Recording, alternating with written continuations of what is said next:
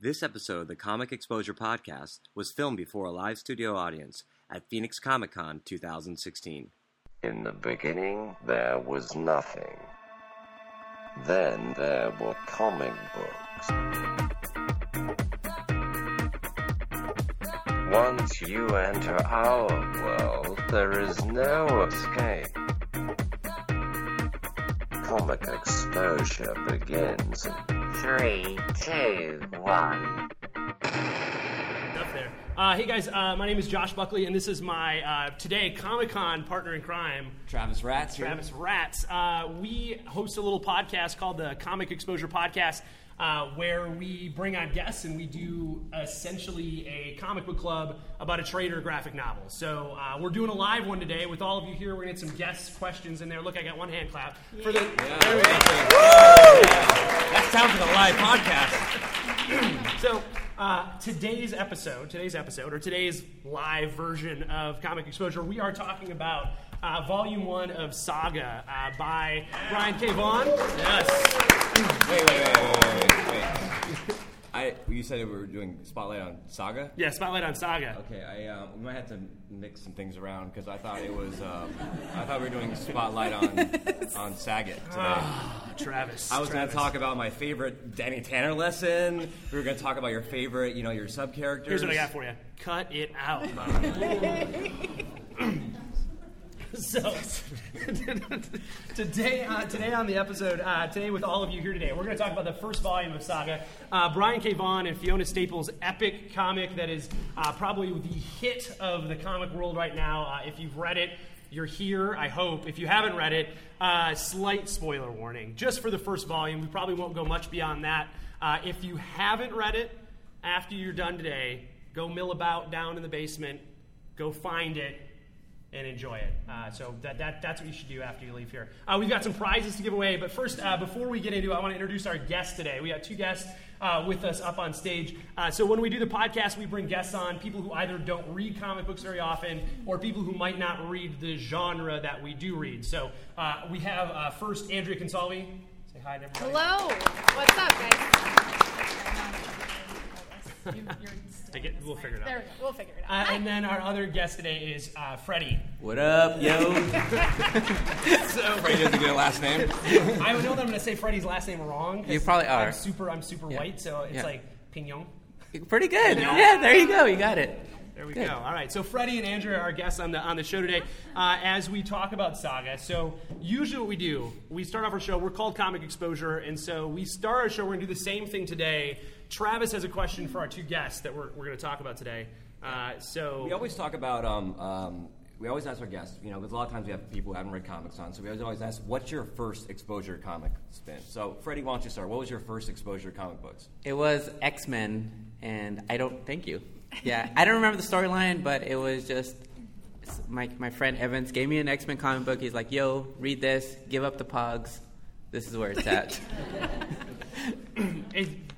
How about the cartoon? Was the cartoon? Oh, yeah, X-Men, yeah, it was like that, and Spider-Man, and Batman the Animated Series. I mean, those were good stuff. All right. I think they still hold up. Hold up. Yeah, especially Batman. I've recently been watching the 90s X-Men cartoon again. It's pretty fantastic. Me too. I don't even have kids. Yeah. It's been great. It's been awesome. My kids are my lie for why I'm watching. Yeah. It's a good cover for it. Andrea, can you tell us about your first exposure to comics? Yeah, I feel like it's pretty run of the mill. I hear a lot of people say this, especially listening to the podcast and everything. Like, Death of Superman was my first comic, and I obsessively read it, and it made me cry, and I was weirded out how upset I got over it. It was a comic, but I loved it. That was the first physical comic I had, but X-Men and Batman the Animated Series were my Saturday morning or after school, whatever, drug of comics. That's what exposed me to it, and Have you read Death of Superman lately? I can't find it. You should probably keep it that way. I don't think it's going to hold up in your head the way it was. You will cry for different reasons, probably. Yeah. Gotcha. We so for Batman v Superman, Travis and I recently did an episode where we read Dark Knight Returns and Death of Superman as like fodder to get ready for like as we watched it, and I had forgotten that Death of Superman is just splash pages. Every single page of it is like just one giant picture. It's like a color. Pretty awesome. It's pretty awesome. Yeah. It's like a coloring book, but there's so little story in that one issue. But we read the whole arc of it. Right. But so let's. You ready to get into the meat of this, buddy? I want to talk about how I think that I decided that Brian K. Vaughan is my spirit animal. He's your spirit life. animal? Okay. I mean, there's nothing that this guy writes that I don't love. Like, it's my favorite thing. Like, not much my favorite comic book, but like one of my favorite stories of all time. Like in any media, I would say Saga, Why the Last Man, Ex Machina. These are like some of the greatest stories ever told in like the last 20 years. Yeah. Yeah, that's it. That's my only comment of the show. Yeah, we're done. So have you read any Brian K. Vaughan stuff other than Saga? Yes, everything, and Runaways added to that. Yeah. So yes, I love the dude, and even when he wrote on Lost, even if you love or hate Lost, he's a good writer there. So I love the dude. I would say Lost is my only other exposure to him, but this was my intro. I mean, I'm hooked. I'm into reading whatever else he's got. So. Well, I think Josh and I were talking about this the other day in the podcast. We were talking about when you get past the big two, right, and you stop following just the characters and you start following the writers and artists, it can really expose yourself to some really cool stuff. And I think that Brian K. Vaughan, if you have friends who don't read comic books, or maybe you don't read that many, and someone's like, "You're going to con? Like, what? You read comics? What should I read?" Anything by Brian K. Vaughan is a really easy handoff because it's all these self-contained worlds and these self-contained stories. That brand new one he's got called Paper Girls is way accessible to just about anyone, too. It's super good. Super good. We had some from the audience here talk about Paper Girls. Paper Girls is out too. It's like the Goonies. Goonies meets like time travel meets aliens. And, like. Yeah, but every series he does is so different. Yeah. It's like some writers get pigeonholed into like a certain genre or a certain character types and stuff like that. And he writes. We'll talk about like how he writes women here, I'm sure, in a little bit. Yeah. But let's talk about the story about Saga. All right. So on the show we do this. We try to do like a 2-minute summary of the story. Like here's our 2-minute blast of what it's about. Yeah, I'm not doing that in front of the Saga audience. You go ahead and try to summarize it in 2 minutes. So here's what I'm gonna do. I'm gonna give like the basic rundown. So I've already said this is a book by Brian K. Vaughan, written by Brian K. Vaughan and drawn by Fiona Staples. Fiona Staples is a fantastic artist. So the best way to put it is an epic story that spans space. During an intergalactic war, there are two sides fighting each other, star-crossed lovers. It's very like, there's a tad bit of like Romeo and Juliet in there with the, like, I've got horns, I've got wings, oh, we love each other. And so our two main characters come together and they have forbidden love. And this story starts off with the birth of their daughter, and sort of the narrator throughout the story is their daughter. Yeah, it does start off with the birth of their daughter. It does. The front page is like literally the birth the push out. Like the first couple pages, if you haven't read it, some serious. Well, birth stuff in there. you're married. You've had kids, right? Yeah. You have 2 kids, Yeah, right? yeah. Is this I'm not. Were you in the room when they were born? Yeah, I was in the room when Is this an accurate depiction of this? Yeah, it's pretty close. Like, I didn't bite the umbilical cord. I didn't do that. They handed me scissors, and I used that. I thought about, but it just didn't seem like the right. How much place. feces is involved in this procedure? There was no feces in the one that I was involved in, but I imagine with all that pushing, I'm not a lady, but some things probably slip, I would guess. I like the biting of the umbilical cord. I think we should bring that back. Was that ever a thing? Did we ever do that? I'm sure, like it was either a rock or I guess teeth back in the day. That's how you do it. I mean, if you had to, Yeah. So these two lovers, they have this child, and they're trying to escape. Both sides want them dead, right? They want to end this. They want to get rid of this couple because it shows that this war that's been going on forever isn't as steadfast as it should be. When people from two sides of a war can fall in love and create something amazing, it kind of throws out all the propaganda that both sides are saying, they'll eat your children and all that, whatever the scare tactic is to get you to hate the other side. This love between these two characters is something that throws all of that away. Right. And I want to ask, let's go, Andrea. there's a lot of different subplots in this. They're all kind of twisting around there. But for you, what engaged you most in this story? Like, what was that drew you in? Was it the Intergalactic War? Was it the Romeo and Juliet kind of storyline? What was it that was the coming robot television sex? Was it that one? Yeah. Which one was Really, it? That's what hooked me. That's what made me read, 2 and 3 and 4. No, honestly, I was really into how real they were as parents, as a couple, how they spoke to each other, how she spoke to him. She's not atypical, and I know we're going to get more into how he writes women and what characters we like and stuff, but Alana, the female protagonist, or ish, she's how I would want to write a woman, or how I would want to have a woman written. She's not typical damsel in distress. She's not everything she says. She's much more harsh and aggressive, I think, than Marco. Mm-hmm. And I really dig that because I don't know, in my personal existence, that's more real to me. So that relationship really hooked me. When I think of you, I think of harsh. So yes. that Well, works yeah. well. I mean, it makes sense. But I feel like it wasn't a fantasy written kind of way of speaking to each other, and the relationship was relatable. And except they have wings and horns, and they're in space, and there's an intergalactic war going on. So that's what grabbed me and kept me reading. So. Yeah, well, Vaughn talks about how when you sit down and write this, like we said, every kind of series has a different kind of focal point to it, and this seems to be that parenthood journey that these two new parents are taking together. And he talks about how he started writing this when he became a parent.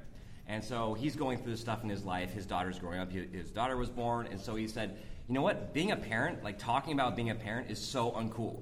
Like if you ever, I know my friends are getting married and having kids, and when they sit and start talking about their kids and like how hard it is to raise a kid or how late they were up last night of the kid, I'm so bored by it. So if but someone you put like spider tits in it, like I'm like all about it. Like all of a sudden I'm like, I feel for all my married friends now. I'm like, I know what you're going through. Like how you don't have kids? I go, I read Saga. I know this, but I think this is what it comes down to.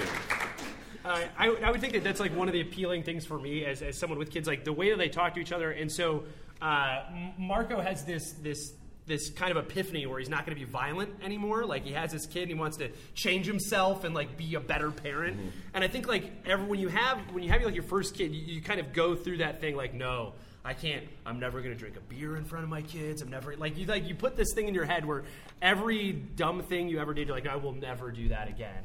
And very quickly, until like a third issue into it, then you're like, you're oh man, I gotta kill somebody. But I think that kind of there's this sort of relatable thing where you see him go through this change of wanting to be a better partner and a better father, better person to be a parent. And I thought that was kind of a really cool story to like part of it to be into, And it's also I really like the idea that when you become a parent, you get a lot more responsibilities, but you don't lose who you are, your personality. Yeah. I mean, they're still. I mean, they're pretty crass characters, even in front of their kid. You're like, there's a little kid watching. Well, when there's a baby, it's okay. You can do it with a baby. Yeah, they don't hear anything. All right, that's good to know. Well, they hear stuff, but it doesn't make any sense to them. Well, and I think Alana, she has no intention of changing who she is this entire time, and I think that's what makes her a cool mom. Because I have a lot of friends that are moms and everything, and I'm with you, Travis. Like I get snooze fest every time that they go into that, but I feel like they're doing that almost like kind of like to show like, oh, everything is awesome and parenting and stuff. She says what really happens in this, and that's what I think is so rad about her. So but, the thing is, I really like lines like the breast milk, where she admits to liking her own breast milk. Yeah. She threw up in my mouth last night. Or like my breath is atrocious, and then they make out. Exactly. Yeah. Good stuff. Those are real relationships. I say that all the time to my girlfriend. Hey, my breath is super. Breathe on her. Yeah, breathe on her. Yeah. I just got done working out. Give me a kiss. I don't care how bad I smell. Those are like real moments. So one of the things I think is really kind of cool about Brian K. Vaughan's story, we can kind of talk about this is some kind of like there's both positives and negatives to how big this world is. But Freddie, I want to start with you.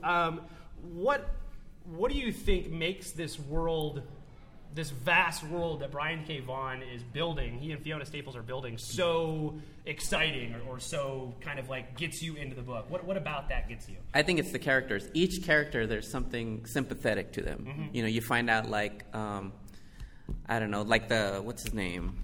the hunter guy. The Will. Yeah, Will. yeah, and then him with that little girl. He's like he has a soft spot for that the It's like one of slave the main girl. characters, Freddy. Did you do any homework for this podcast? Oh, that guy. He's in it a lot. Feel like a cape. Bragging on because I took notes. I'm just saying. That's why I should have taken notes. But yeah, each character is just something sympathetic, and it makes you feel for them, even though all this craziness is happening. You're like, oh wow, they're human. Yeah. In a way, you know. There's some like human qualities to that. Yeah. Some sympathetic qualities. And he reveals them in bits and pieces. It's not like the whole first volume is like, oh, well, here you get to see the soft spot of every single character. Pick your favorite. Throughout the whole time, there's characters that you love that all of a sudden become the character you hate. Yeah, exactly. So I like that, but he also doesn't do it all on the front end. You get to see like a good roller coaster ride of people. So Travis, what do you think? What's the best part about this vast universe that he's creating?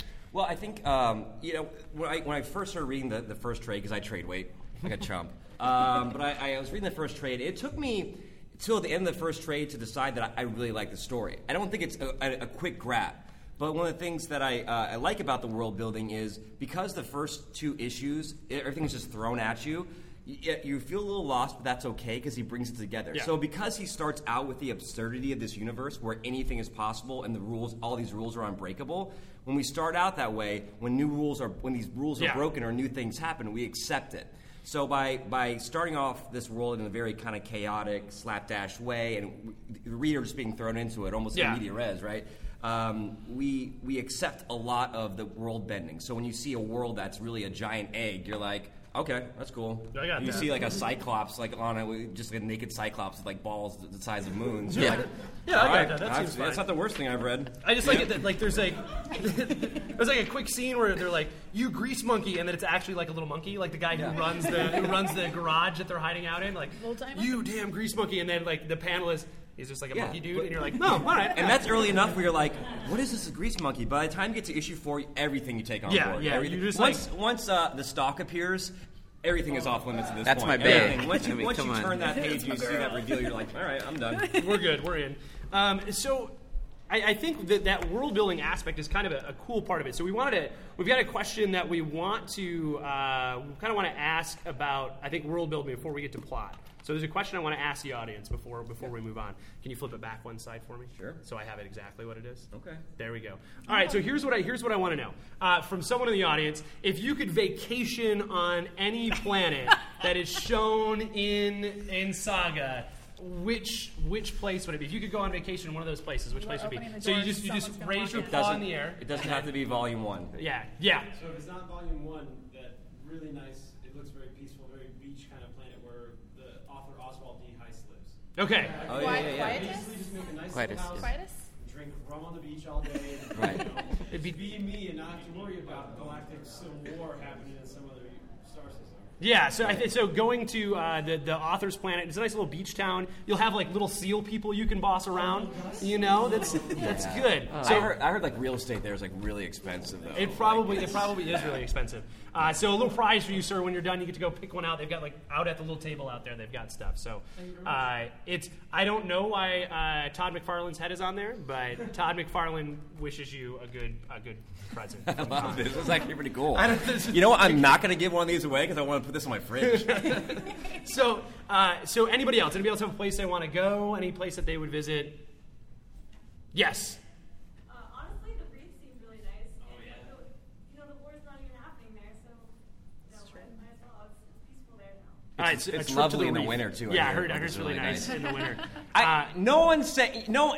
I know some of you pervs out there are like Sextopia. Should I say Sextopia? Sextillion. Should I say Sextillion? Sextillion. Yeah. No one You're said like, it though. So good. I'm gonna do it. Just somewhere else That's like a spring vacation. I just thought it was a good. Like, I'm glad that you guys reserved that. That you thought you're in front of a bunch of people. You didn't want to be the person who said the sex place. You didn't say that. So good job. So if you want to come on up and get your little card here, you got a prize for joining us in our conversation today. I really appreciate it. So let's talk about plot, dude. Let's talk plot. We kind of did that a little bit, but let's talk about how do you want to approach this? How do you want to do this, buddy? We talked about the kind of the parenthood being the underlying.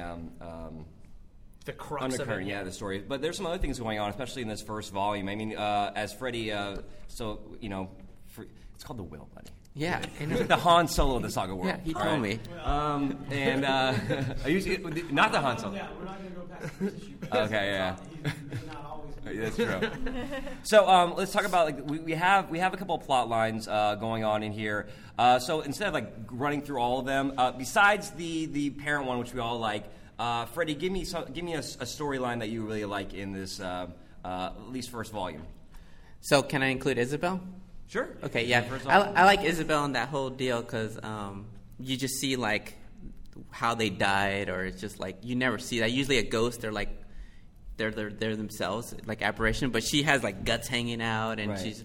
I also like the idea that she disappears when the sun comes up. You know, so she's like legitimately my favorite character, and I don't know. There's something spunky about her.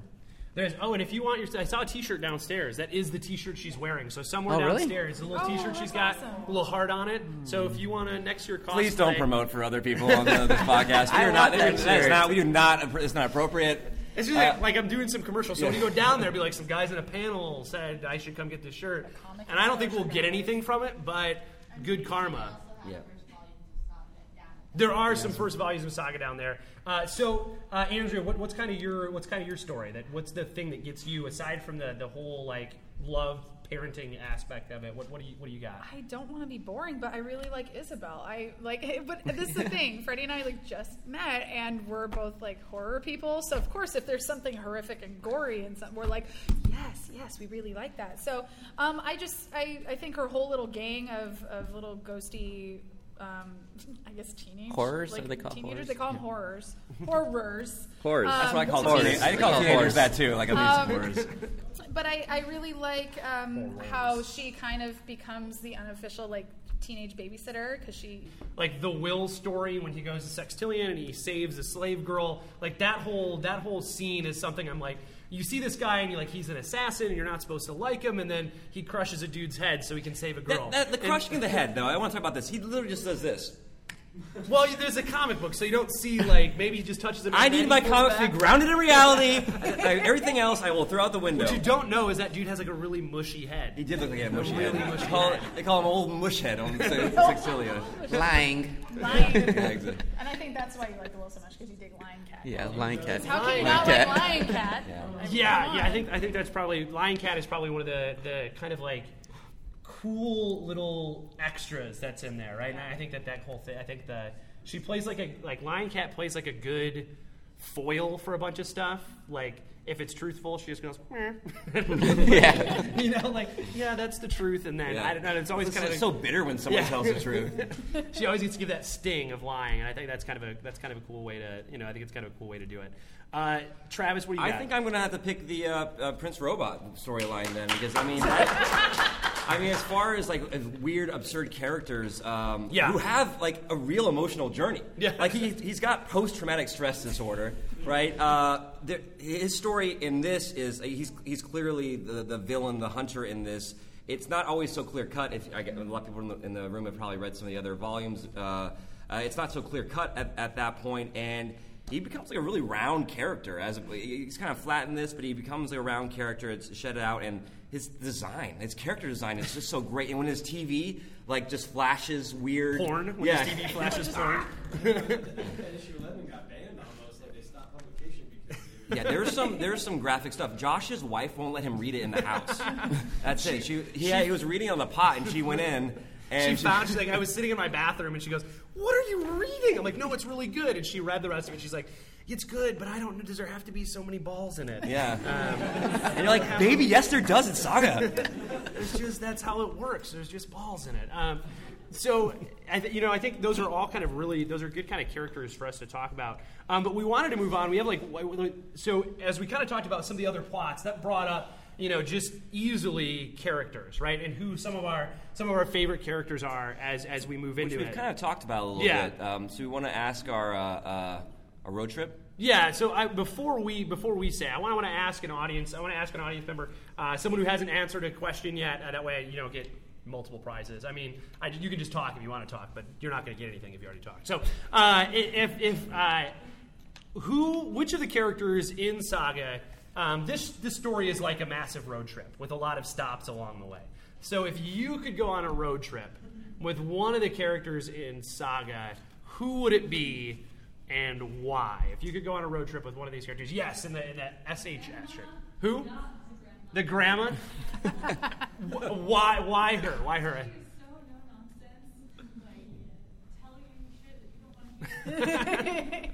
Hug you while she does it. Yeah, Hazel's grandma is probably like one of the She's like not the most ungrandma grandma.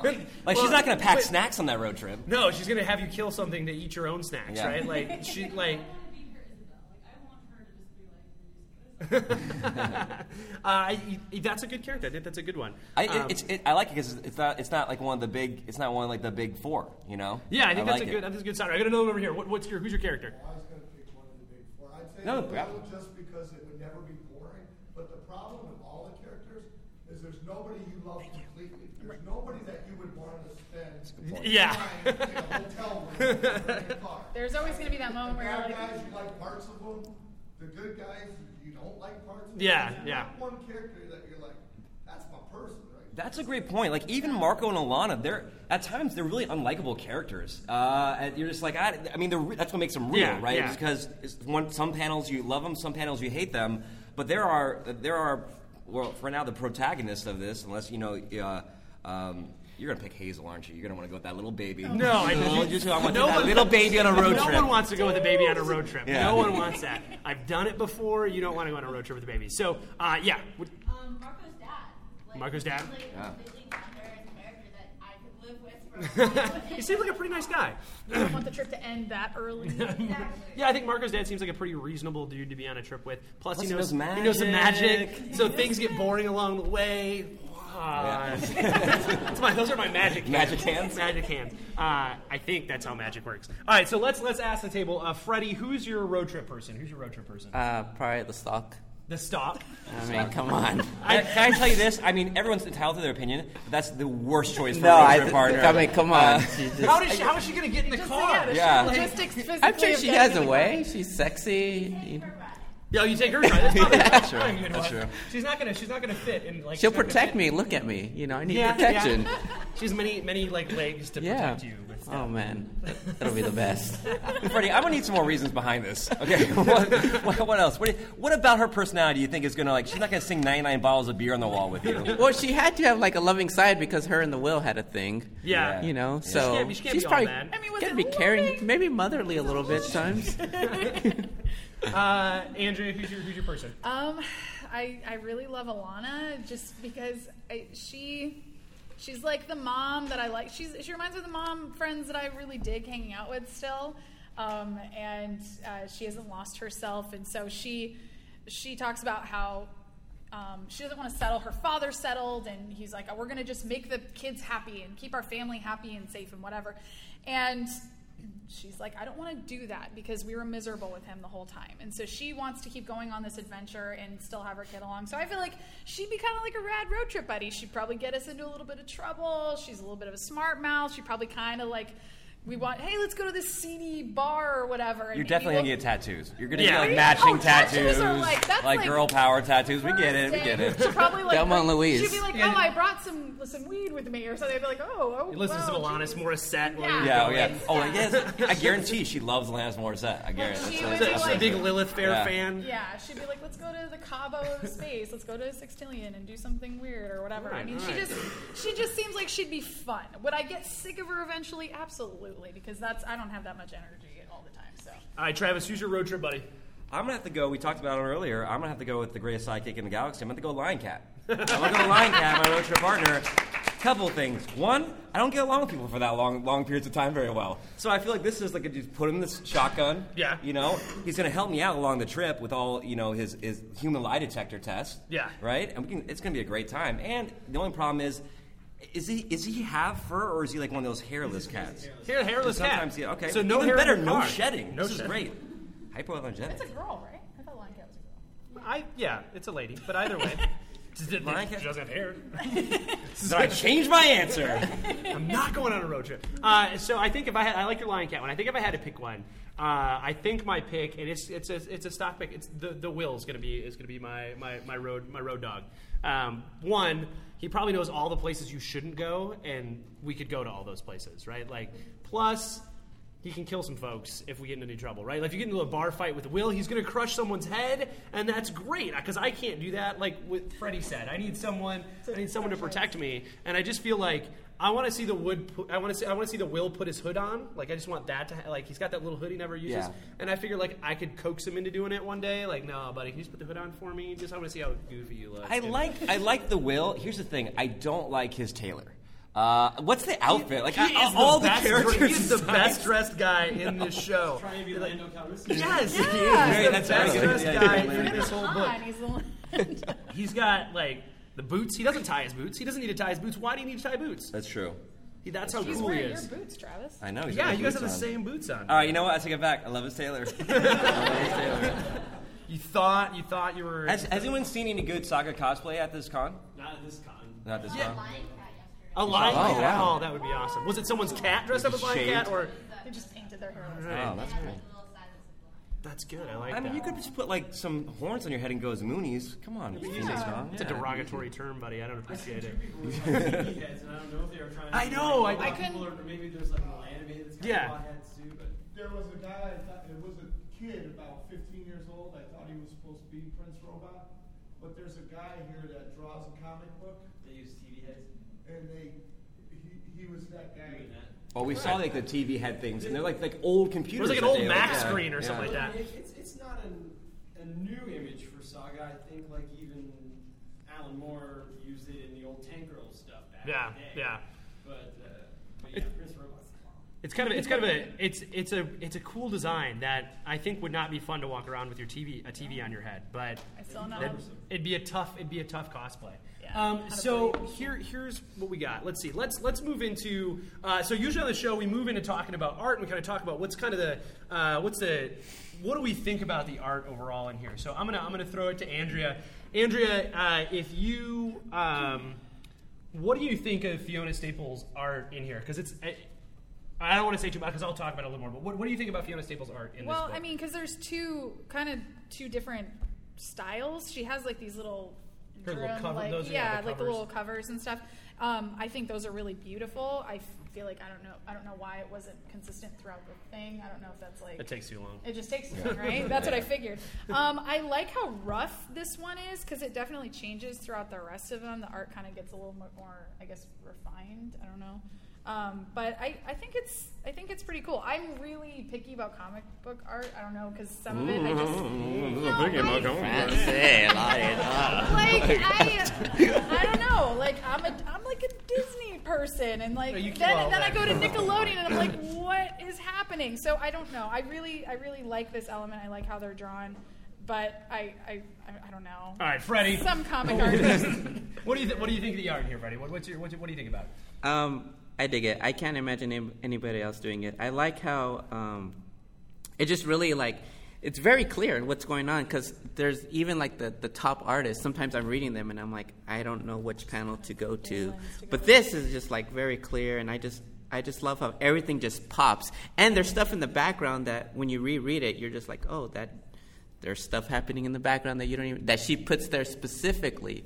You know, like in the sextillion scene, there's so much stuff going back. When I first read it, I just like passed by, but then when I reread it last night, I'm like, oh my gosh. Really, you didn't notice that the first time? I really focused in on a couple of those panels. Like 2 dudes and that one chick. Like I never realized that till last night. And I looked at that panel for a good while. It was a good night. But there is something. See, I told you. You didn't even notice it before. I didn't even notice. So I think Fiona Staples. I think you're right, Freddie. I think I can't imagine anybody else on this book because it's an absurd world. I mean, maybe absurd isn't the right word, but it's so out there, right?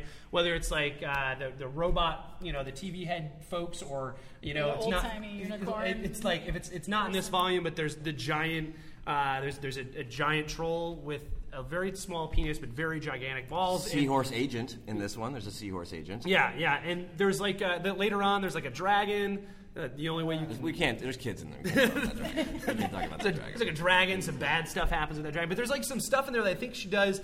The design work on it, I think she does is fantastic. There's not like an alien or a monster in here. I'm like, well, that's stupid looking. him. Even the stuff that's kind of weird, like this, like you've got two giant heads on legs. Even that, like, that's pretty cool. Like, I would not have thought of that because they're at Sextillion, and I do believe they're missing some of the key ingredients to what would make Sextillion work with just a head for most of the parts that would be better. You don't know what's underneath that chin. I guess you're right. I don't know what's under the chin. But there's all these kind of design work in here that I think is really cool, and the colors are fantastic.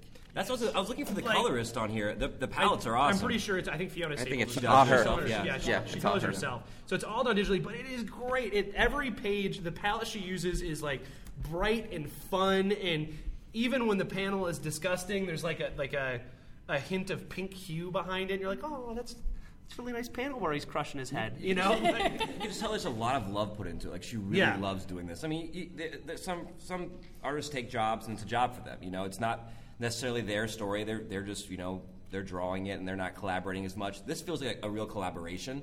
Yeah. And I think that it's a perfect team. I would, you know, I love, you know, Vaughn with other artists as well, but I could read 4 more books with this artistic team. They're a fantastic team. All right, here's a question for you. If you could have Fiona Staples draw like a Big 2 book, which Big 2 book would you want? That's a good draw? question. If I could have Fiona Staples draw a Big 2 book, I think, and this is, so this kind of yesterday while I was here at Con, I found a Dazzler. I found a Dazzler graphic novel from the 80s, and it made me really, really happy. It's ridiculous, but that's my love, is finding weird 80s graphic novels. And so I found a Dazzler one, and I think like her color palette and the way she does stuff would be fantastic for like Dazzler, but then the X-Men would show up and pop in and stuff like that. And so I think she'd do a really good job with, I think, X-Men, but my focus is probably on Dazzler. I think that'd be a really cool kind of thing for her to do, because the X-Men are so weird, because there's so many, you know, everybody's mutant thing is a little different. I think she'd do a good job with that. I think if I could pick, that would be mine.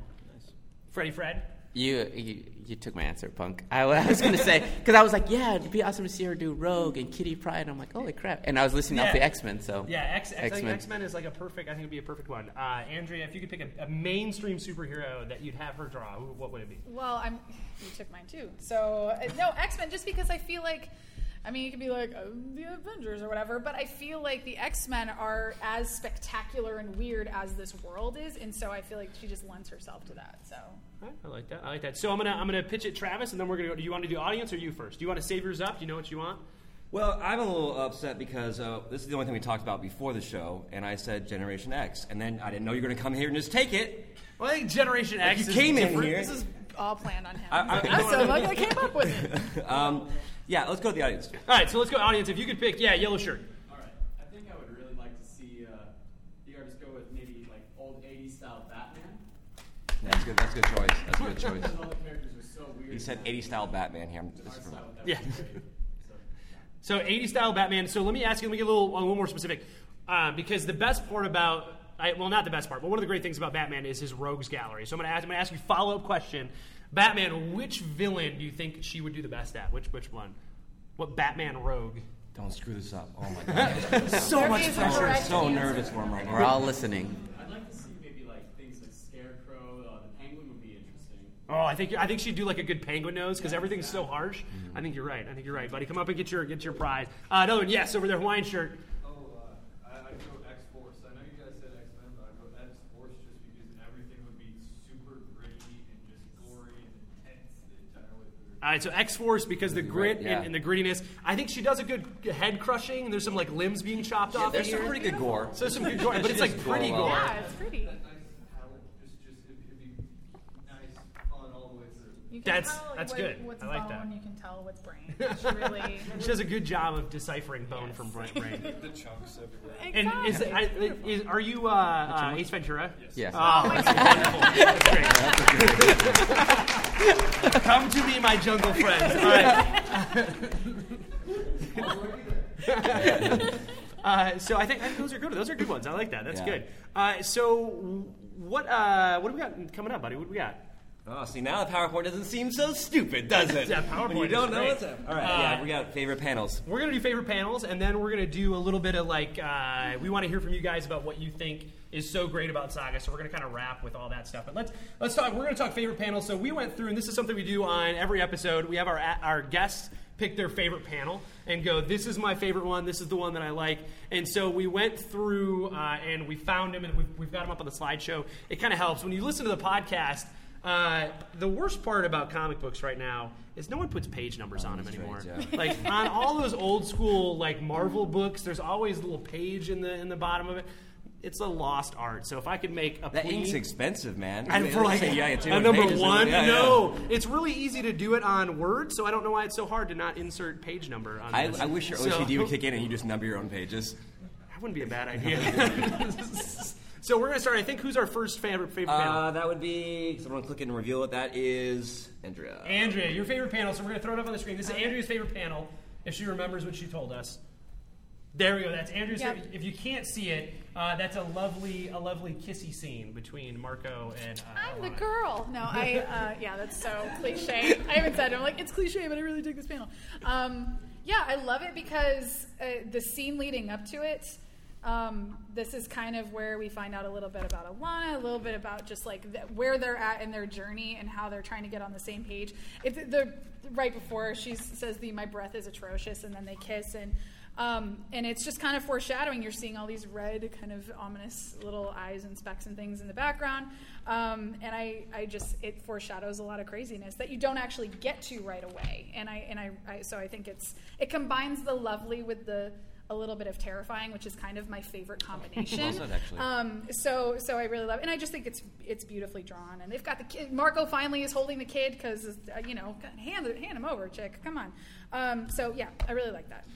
I think that's a good panel. I like because throughout, and we haven't mentioned it, but throughout, Hazel's really kind of your narrator throughout the whole thing. And so bits and pieces throughout, she's talking about what's going on. And so the panel before this, she's talking about how, but thanks to these two, at least I get to grow old. And then so above them, it says not everybody does. That's what he does really well in this first volume is like the Hazel narration. The way he chunks it, like there's these profound little bits of narration over these beautiful images, like that. You get to this being like, not all monsters are created equal, and it's like it chunks it really well until way later. Yeah. So it really hooks you into the story. You're following what you're seeing, and then you're following what she's saying to you, and you want to know more about it. And I just flipped to the back page. It's not my panel. I'm going to break in really quick. Wait, you're just going to start choosing random panels now? I'm not choosing. Why do we have a? But just to illustrate that same point, like they're fighting the two people in the spaceship, like they show up to and all of a sudden they take their helmets off and it goes, and then my grandparents came to live with us. Like it's such a flat line, and like they take their helmets off and like, oh, it's my mom and dad. Like that's what Marco says, and it's like, and then her beautiful, like just super simple dialogue. And it helps establish the normalcy of it. Like, oh, this is outrageous to us, a reader, but not to them. This is their world. And that's when Grandma and Grandpa came to live with us. When they tried to kill us. It was good. So whose panel's next? That would be Freddy's panel. Freddy's panel.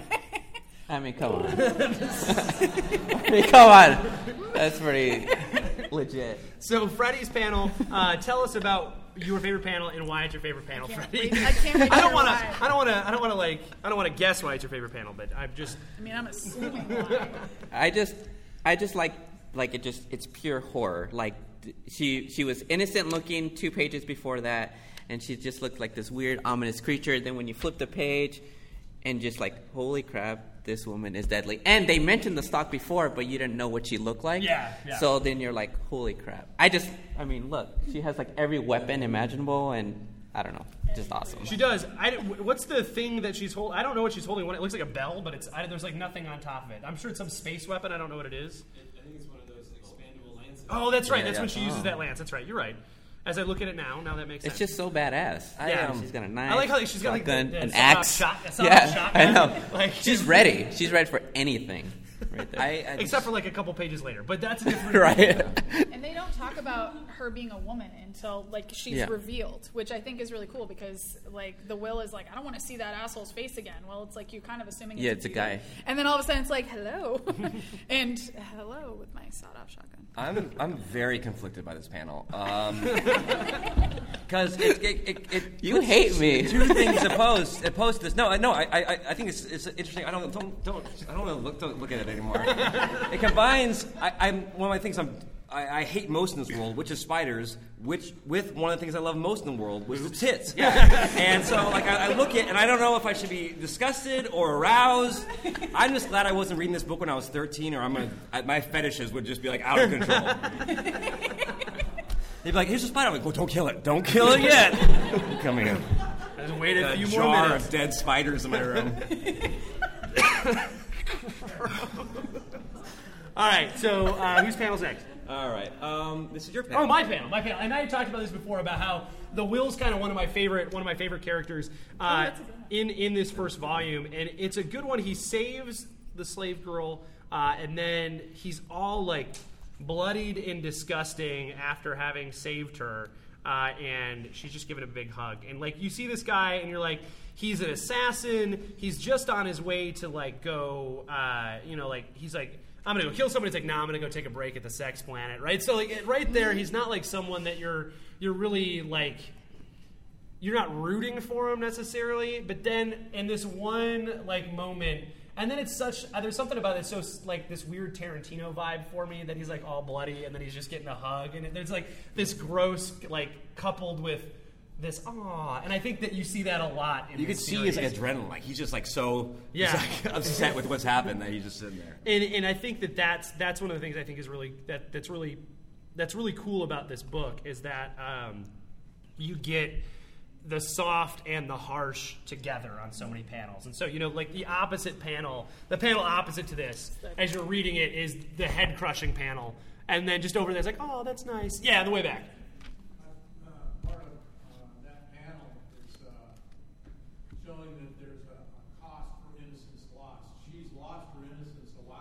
Yeah. But he sees her still as innocent. Yeah. And he's going to pay the cost for her to have that again if she can't. You're right. Like he's the one who's really like helping her out in this way. It's really, really great. So because that was poetic. Yeah. Come on up and get a prize. I think that's one of the best. The book's all about that type of deep juxtaposition of traits. It can captivate any audience. Yeah, I think you're right. I think we got these big traits to it. So, Travis, that goes with the reason I picked this panel is the juxtaposition. The Will eating cereal. Yeah, the Will eating cereal in a spaceship in the middle of this chaotic war of universe. I think that's what Brian Vaughan does really well in Why the Last Man, when it's the apocalypse and all. The men are dead, and York still has moments where he's human and fallible or just normal or eating cereal, even though you're going to go crush someone's head or do all these things. I really I think this panel for me represents one of the things that we were talking about that we like about this book, the dichotomy of things. And I almost picked this panel, but I thought, like, my brain went to, there's two panels that Travis is going to pick. It's either Booby McSpace Spider, or it was this one because, like, it's probably what you do every day. Like, you just sit in your house and, right? Like, you don't have kids, you're single, and you had a pug and not a cat, but I imagine it's this. There's probably so many images of yourself in your own house, just like this, just eating your cereal. I want to start a band called Booby McSpace Spider. That sounds awesome. Travis and the Booby McSpace Spiders. Oh, I like that. I get like front billing. Yeah, I think that's good. It's your band, buddy. It's your band. So what we want to do is So essentially, what we want to do is we want to throw it out to you guys, and we want to hear what about Saga. As we've got about 12 minutes left. What about Saga makes you love this story? Because here's what I know. There's not many people when we talk to people about Saga or we talk about it. There aren't people who are like, eh. There's usually people like, I love this book, or I like, you don't love it. I haven't met a person who doesn't love it yet, but they're out there, I'm sure. But what makes this story so big for you, or makes it that story for you? Yeah. Like what Travis was saying, I really like how it's so normal for everybody. Like, you just see like green people like walking around, or something crazy and weird. It's just like, oh, this is happening. Like, in my mind as I'm reading, I'm just kind of wondering how it got to that point. Mhm. and it's just really interesting for them to. They may have never seen something like that before, but it's just normal to them, and that's why it's so interesting. It's really cool to see. I think it's good, like the normalcy of this, like so many normal parts in it, surrounded by the Kind of the spectacular. insane. It always They've comes never back to been that. A certain planet before, but it doesn't matter what they see because that's just kind of like, okay, that's bizarre, but I mean, it's just that's normal to them. Yeah, it's humanizing. It's universal. I love it. Yeah. And when it That's gets great. like so crazy, and then he finds a way to bring it back down Yeah. to Yeah. that level. Right there. Even if it entirely, it never feels fake, no matter how outrageous it gets. It always comes back to feeling real. It always comes back to feeling like if it's supposed to feel awkward, they feel awkward. But if they're supposed to be loving, they feel loving. It never feels forced and fake. I think you're right. Brian does a really good job of, with all the craziness, like showing real emotion. So even if you're like, man, that would suck, and the characters are like, it does suck. And then The moment they're like, oh wait, hold on, did that? Okay, yep, it happened. And those faces. yeah, and I think you're right, and that's a real good testament to Fiona Staples' art style, that she's able to convey such emotion in all of these bizarre characters. Like even a TV head, she found a way to convey emotion through it by like whatever image shows up on there. And I think that's a real cool way throughout the series that you get to see that change in those people. Did someone take a bite out of this? Travis got hungry. What? This Todd McFarlane, he's juicy, man. You get the last chewed up one. Hopefully they still take it. If they don't, just I don't know, fight them. But it's the fake one. It doesn't count. Bite out of it. I know. I don't know. I was just on the bottom of the stack. I wasn't. I don't think I was that hungry. Maybe I have pica. I had misunderstood. Yes. Yeah, I took like a 2-decade-long hiatus from comic books, from reading it in my youth. I feel you. and this comic book and some of the stuff by Terry Moore kind of brought me back into comic books. So with the last 3 years, I collect about 20 or 25 titles. Yeah. So This kind of brought me back. what about it? You said that you'd been out of comics for about 2 decades. What about this book brought you back in? What was it for you? I think I probably outgrew the storylines. Okay. Spider-Man wasn't doing it for you anymore? Yeah, I just started reading more books. Yeah. A friend of mine just suggested, hey, you need to pick this up, and I picked it up, and I couldn't get past the first couple of pages, just visually. The colorist, whoever brought that up, the colorist for this, if it's Fiona. Yeah, Fiona Staples does it. It's really good. So, yeah. Yeah, I mean, the storyline is simple but complex. I mean, as you get into it, I just love it. I think you're right. That's kind of the good part about it is it's a space opera. The same way Star Wars is this, like, it's something you know. It's a familiar story. It's a story about love. It's a story about parenting. But on top of all of that is TV had robots and all this other stuff that's fantastical. But at the same time, there's this normal story that's going through it, whether, it's a story in Star Wars, that same sort of thread. Like, Star Wars is just a simple sort of, like, adventure Western, but we just managed to do it in outer space, and it's just kind of like, this cool way of telling a story that we all are familiar with, but adding enough weird stuff onto it to make it just that much more. It was, let me check the publishing date on this. It's been 2013. 14. So this trade was 2013, so my guess is 2012, 2011. Something like that. Yeah. Yeah, so 2011, 2012 was when the first couple issues came out before. And we do a lot of Image comics on this exposure because their real Image is really killing it in these last couple of years with the creator-owned stuff, and it's bringing a lot of people back into the fold. It's the big two are nice, and and the movies are really helping that out. And listen, the more comics, the better. Like good comics, bad comics, get more of that out there. Events like this are perfect for that. But publishers like Image, they're putting books in these creators' hands, and they're saying, "You do what you want, and we'll put it out." And it's bringing a lot of us back into comic book shops or Amazon, like trade waiting like me. Like as someone who does, I'm not a comic book person. I'll go see all the Marvel movies or whatever, but this is way more interesting to me. And this, I actually bought bought 2 comics. I never buy I always buy art at Comic-Con. I actually bought comics at Comic-Con, which I was like, hey, What? Let's give me a round of applause for that. We forced her to buy Sex Criminals yesterday. The big hard Sex Criminals. Which I'm very excited to read that one. So I appreciate this so much because it's just I feel like everything else I've already seen it in the movies. So this is more exciting to me. So what we'd like to do before we're out of here, we've got 3 shirts to give away. So I want to give those away. We've got to think of a creative way to give them away, but I don't know how to do that yet. Wow. Feats of strength. Yeah, feats of strength. Before we do Feats of that, strength. That was Goonies. I don't like that. So before we do that, we want to kind of talk to you guys before we give away some shirts. I want to talk really quick about the show. So I told you guys at the beginning we do a show. We do what we call variant episodes where we just bullshit about comics and we just talk about what's going on. We see movies or TV shows, we talk about it. Or we do a comic book club. So every other week on the show, we do a trade, like Saga. And right now, you can go to our website. It's www.comicexposure.com, and there are 51 episodes where we've read probably about 27 graphic novels, maybe 30, on top of just a bunch of BS episodes in between where we talk about comic stuff. Those are really fun. So we have a handful of books. Every summer we do like a summer read, and so this every summer, last summer and this summer. So this summer, our books that we're doing are I Hate Fairyland, which is out on Image. Fantastic book if you haven't read it yet. All My Ghosts, which is a real kind of indie story out from Alterna Comics. So we usually like to try to pick like a really unknown sort of book to play out during that. We're going to do Descender, which is also an Image comic. Andre the Giant, Life and Legend. If you haven't read it, it's a great biography. If you're like, I don't like wrestling, the Andre the Giant biography is fantastic. It's really good.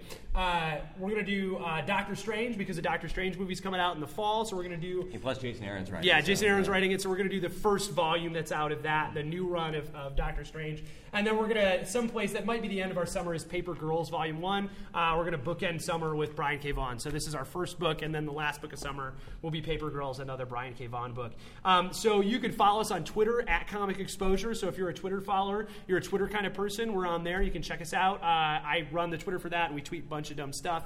And then we're on Facebook, facebook.com/comicexposure, and then the website. Or if you use whatever like podcast aggregator you use, whether it's Android or iTunes, you can find us on there. Just search Comic Exposure, and we're there.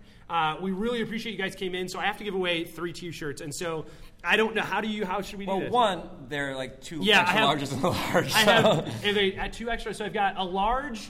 I wrapped it the wrong way.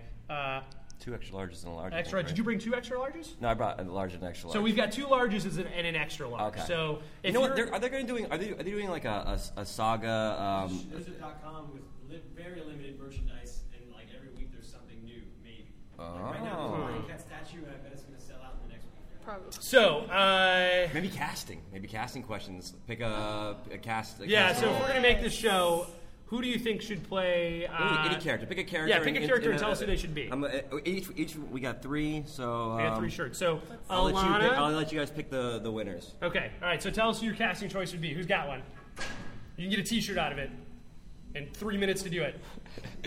Yeah. Vin Diesel, the Will. Vin Diesel for the Will. I like that one. That's good, my man. Are you an extra large or a large? Yeah, extra. All right.